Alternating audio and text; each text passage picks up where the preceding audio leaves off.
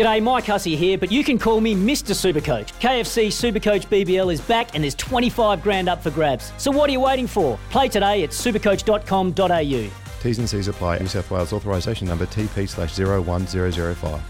Welcome to the Captain's Run with Cameron Smith. I mean, Smithy, we're lucky we're doing this on a Thursday because I tell you what, I needed a bit of a rest after the weekend, mate. It was absolute chaos. Oh, just from the Sunday match, Kempy. Holy. I think we all needed a little bit of a breather. Put the feet up for 24 hours and just get over what had happened. But what a cracking start to the final series for 2022. Couple of upsets, maybe. In some people's eyes, some upsets. Others probably thinking, no, I back that team. I back Canberra to go down there and beat the Storm. Oh, no. I'm out. Oh, I'm out. No. Oh, he's gone. He's done. That's what's Take broken over. him. Finally, it's broken him. We've got the great Smithy. We've broken him. They're out the first week. Mate, you're totally right. It was an incredible weekend of footy. Welcome to all our listeners, however you're tuning in, 1170 on SEN, 1620 on the Goldie, 1053 in Brizzy.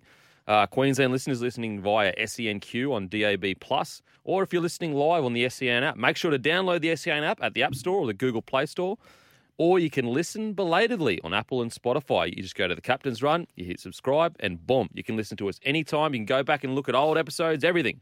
But on today's show, we're going to break down all the recent news, rugby league. We've got the finals week 2 preview, plus your texts and your calls. So give us a call on 1300 01 1170 and you can ask me all of your footy questions or give us a text 0457 736 736.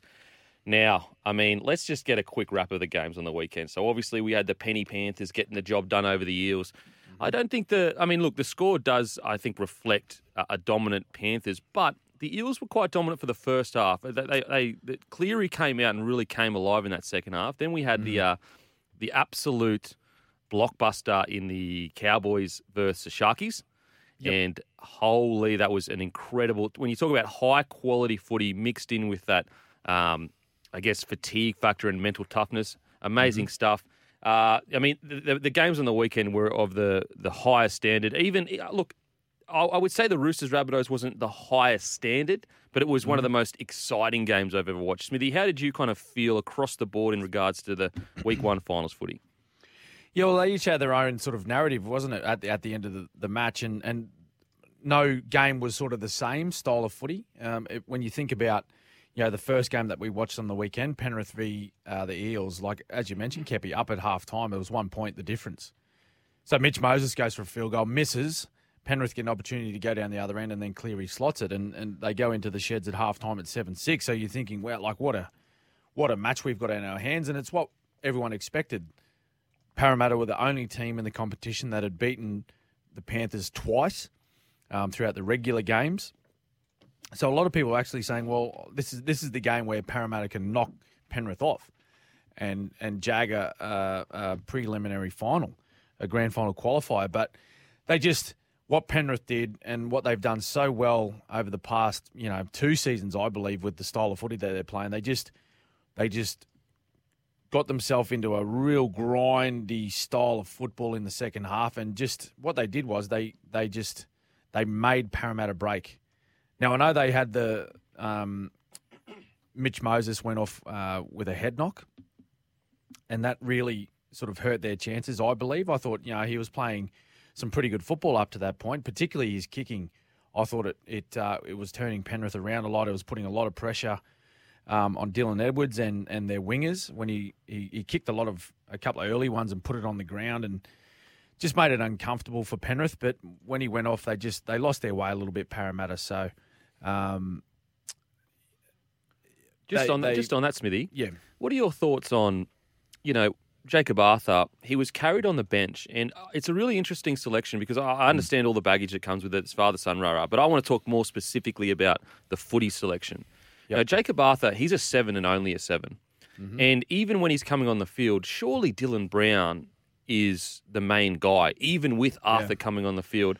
And I just think that selection was really surprising. Like, why wouldn't you carry a guy like Bryce Cartwright who can come on and play 6 and then Brown can come 7? But Cartwright can also play a bunch of different...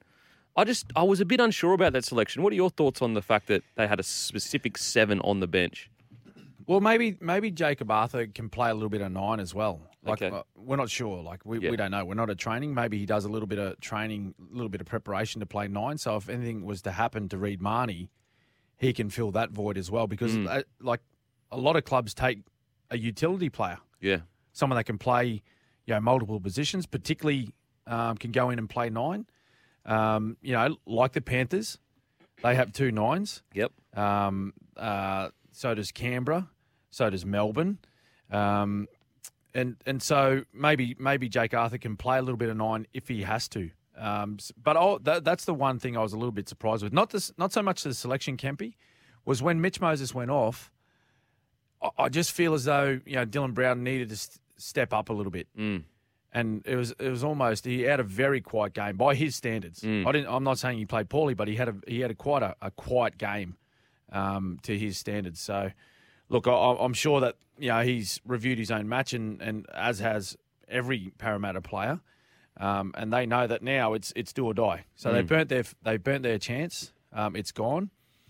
So they need to make this next performance count if they're going to go forward in the competition.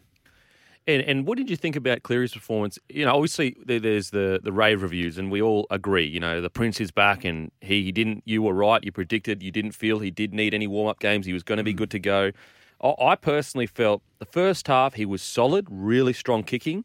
But I thought it took him about 40 minutes to realise, I need to start running the ball. What Cleary's performance? Where do you kind of feel? Is he primed and ready for a big, push into the grand final? Do you think?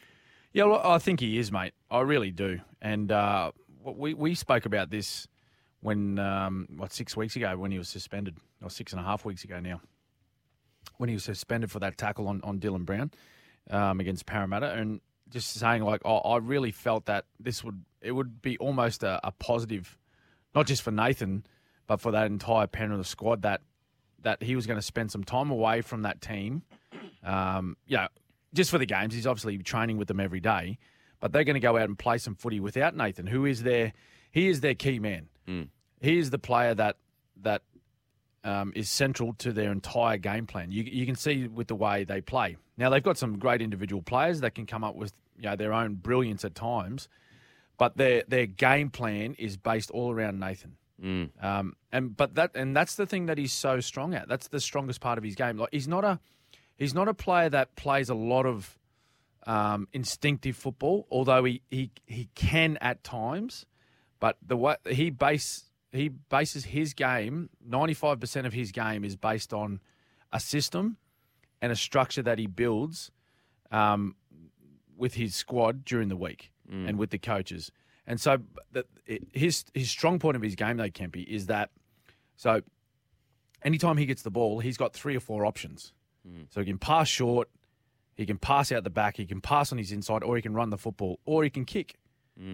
So there are his options. And then what he does is, his greatest ability is when he gets the ball, when he looks up and sees his defence, whatever picture he looks at defensively, that then says, okay, that's the play I put on. And so what he was so good at on the weekend was he didn't overplay his hand early, as you said. He kicked strongly. There's no doubt about that.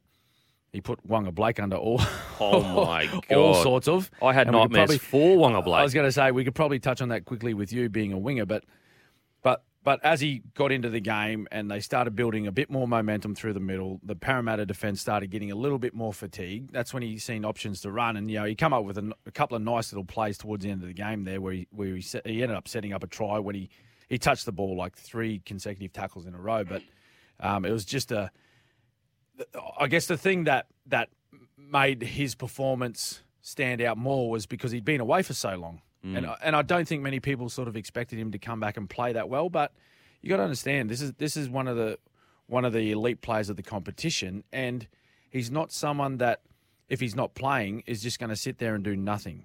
He would have had himself. He would have trained more. Put it this way, he would have trained, I reckon, more often and longer and harder than what he would have if he was playing. If you understand that. Yeah. It's because he was able to. Yeah. He's not getting banged up. He's not getting hit around on the weekend. So he took the time to get in the gym, which he hasn't had a lot of opportunity to over the last 12 months because of that shoulder injury. So he would have been in the gym. He would have been getting strong. He would have been getting fit. And he just would have come out feeling fresh and just really good about himself last week.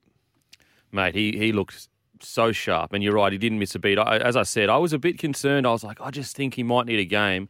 But you're absolutely right. And in regards to the training, it's almost it's when you're in a squad and you're in the rehab, it's almost a bit of a punishment. It's almost like it feels like that. It feels like it, even though it's not. But like it's kind of like if you're in rehab, we are going to absolutely towel you up. For a couple of reasons. You don't want to be in rehab, but also you need to be even fitter than you were before because you've got an opportunity here to work on things like your cardio, whether it's your upper body strength, always improving. And Cleary did that. In regards to Wonga Blake, yeah, look, really, really tough night. I will say, in Wonga Blake's defence, and although I think, as a winger, you've got to do your job, and unfortunately he didn't, he hasn't played that much wing. He's mainly been a centre. Yep. It's interesting because it doesn't really get, I guess, talked about as much as I think it probably should, and that's probably because I'm a winger, but catching those high balls, that's a specialty. That is not an easy task, and I think some fans don't realise the amount of time and effort goes in to wingers in training that. We had full sessions for kicking and catching. Sometimes they might go an hour before. We would rock up an hour before everyone else, and we would literally just be catching for an hour over and over and over. Me personally, whenever I got under a bomb, I would say to myself, because sometimes I feel like when I see a winger drop a ball, it's because they're thinking about everything that's going on. Oh, what's the kick chase doing? Am I about to get smashed? Is the crowd... What's going on? I used to say to myself... you're going to get smashed. Yes. It doesn't matter. Yep. And then it would just take that out of my mind of okay, you've got to be willing to... in my debut, I remember when I scored a try on my debut, it was a kick return try. And it was a chip over the top and it bounced in that no man's land. Yep. And basically... So you got to commit yourself. Exactly. And so before I started running, I said, I don't care if I get knocked out. I'm not changing my line.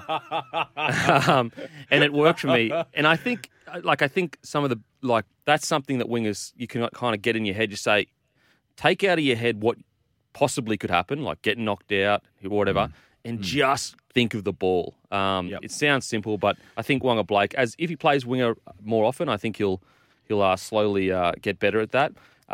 In regards to the Eels' performance, the second half completion rate was just unacceptable. Unacceptable in a finals game. What did you feel of the second half of the Eels?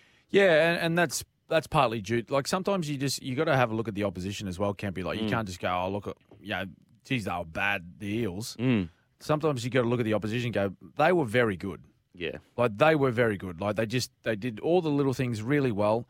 And again, we go back to the kicking, they were kicked to death. The difference in the kicking games was they were poles apart, particularly when Moses left the field. Point. And so what they did was they were just constantly under pressure. And so what pressure does, pressure brings mistakes more times than not. In those high pressure games like semi-finals and a game like that one, a qualifying final to put yourself into a prelim, it brings pressure because you go searching. You go searching outside of your game plan. You go searching for things that you haven't practiced all week. And that's when errors occur. So they had a low completion rate and they were just under the pump the entire time. So, for Eels fans, I'd like to see them bounce back. Imagine being an Eels fan and they go out straight sets. Oh, straight sets. Oh, mate, we'll get to it in the preview because there's a lot to talk about in regards to, what are the ramifications? Because they have to make a prelim. They have to because they're on. They've been kicked across to the other side. They should beat the Raiders, and that's not the Raiders are going great, but the Eels are a premiership. Yep. Well, we're talking about some of the things they didn't do so well and whatnot, but three guys I wanted to give a rap to though, Kempy, and we speak about these guys a lot, so you might agree, but Regan Campbell-Gillard, again, fantastic. Junior Bolo. And I thought Ryan Madison was strong as well. Absolutely. The amount of work and a lot of the tough carries that they had were just, they tried their absolute hearts out for the Eels last weekend. And they were coming up against a very good forward pack in Penrith too, full of representative players. RCG at the moment for he'd be, if not, he'd be equal form front row of the competition. Mm. You know, with like a James Fisher-Harris. Tarpanay. Tarpanay. You'd probably throw, the Lodge, Hargreaves combination in there as well, but those guys are gone. There's no secret as to why these teams are still a part of finals. It's because they've all got their big boys, their starting props are all in good form. So like people tend to look at the fullback and the halfback, and they're all they're the key players. Look back on a lot of premierships won by teams over however many years you want to go back, and you look at their starting props and the form they take into that final series. More times than not, they'd be the best props in the comp. Yeah, for sure. Absolutely. I agree. In regards to RCG and even the Eels forward pack, if you go back and watch that game, the Eels forward pack, in my opinion, won the first half, and they won the field position. And you only win field position with two things: kicking and your forward pack, usually. Now, obviously, sometimes the game has changed and wingers can get you there, but it's mainly the forward pack. And I thought the forward pack, especially in the first half, were absolutely outstanding for the Eels. It's just about the 80-minute performance for me with the Eels. If they can get that same discipline for 80 minutes, they can really... I mean, look, it was 7-6. Like, it was 7-6 going That's right. at half time. They were there, yeah. They were right there. So, anyway, we're going to head to a break. Give us a call, 1300 01 1170. Ask us all your footy questions about the finals, about, players laying down, about head highs, about sin bins, whatever you want. Also, give us a text, 0457 736 736. We've got 1,000 texts here. But after the break, we're going to give the review of Cowboys versus Sharks, an absolutely epic encounter. You don't want to miss it. It's Tyre Power's Big Footy Final Sale. To kick things off, you can get the power to buy 3 and get 1 free on selected Toyo passenger car and SUV tyres. Tyre Power's Big Footy Final Sale can't last. Visit tyrepower.com.au now.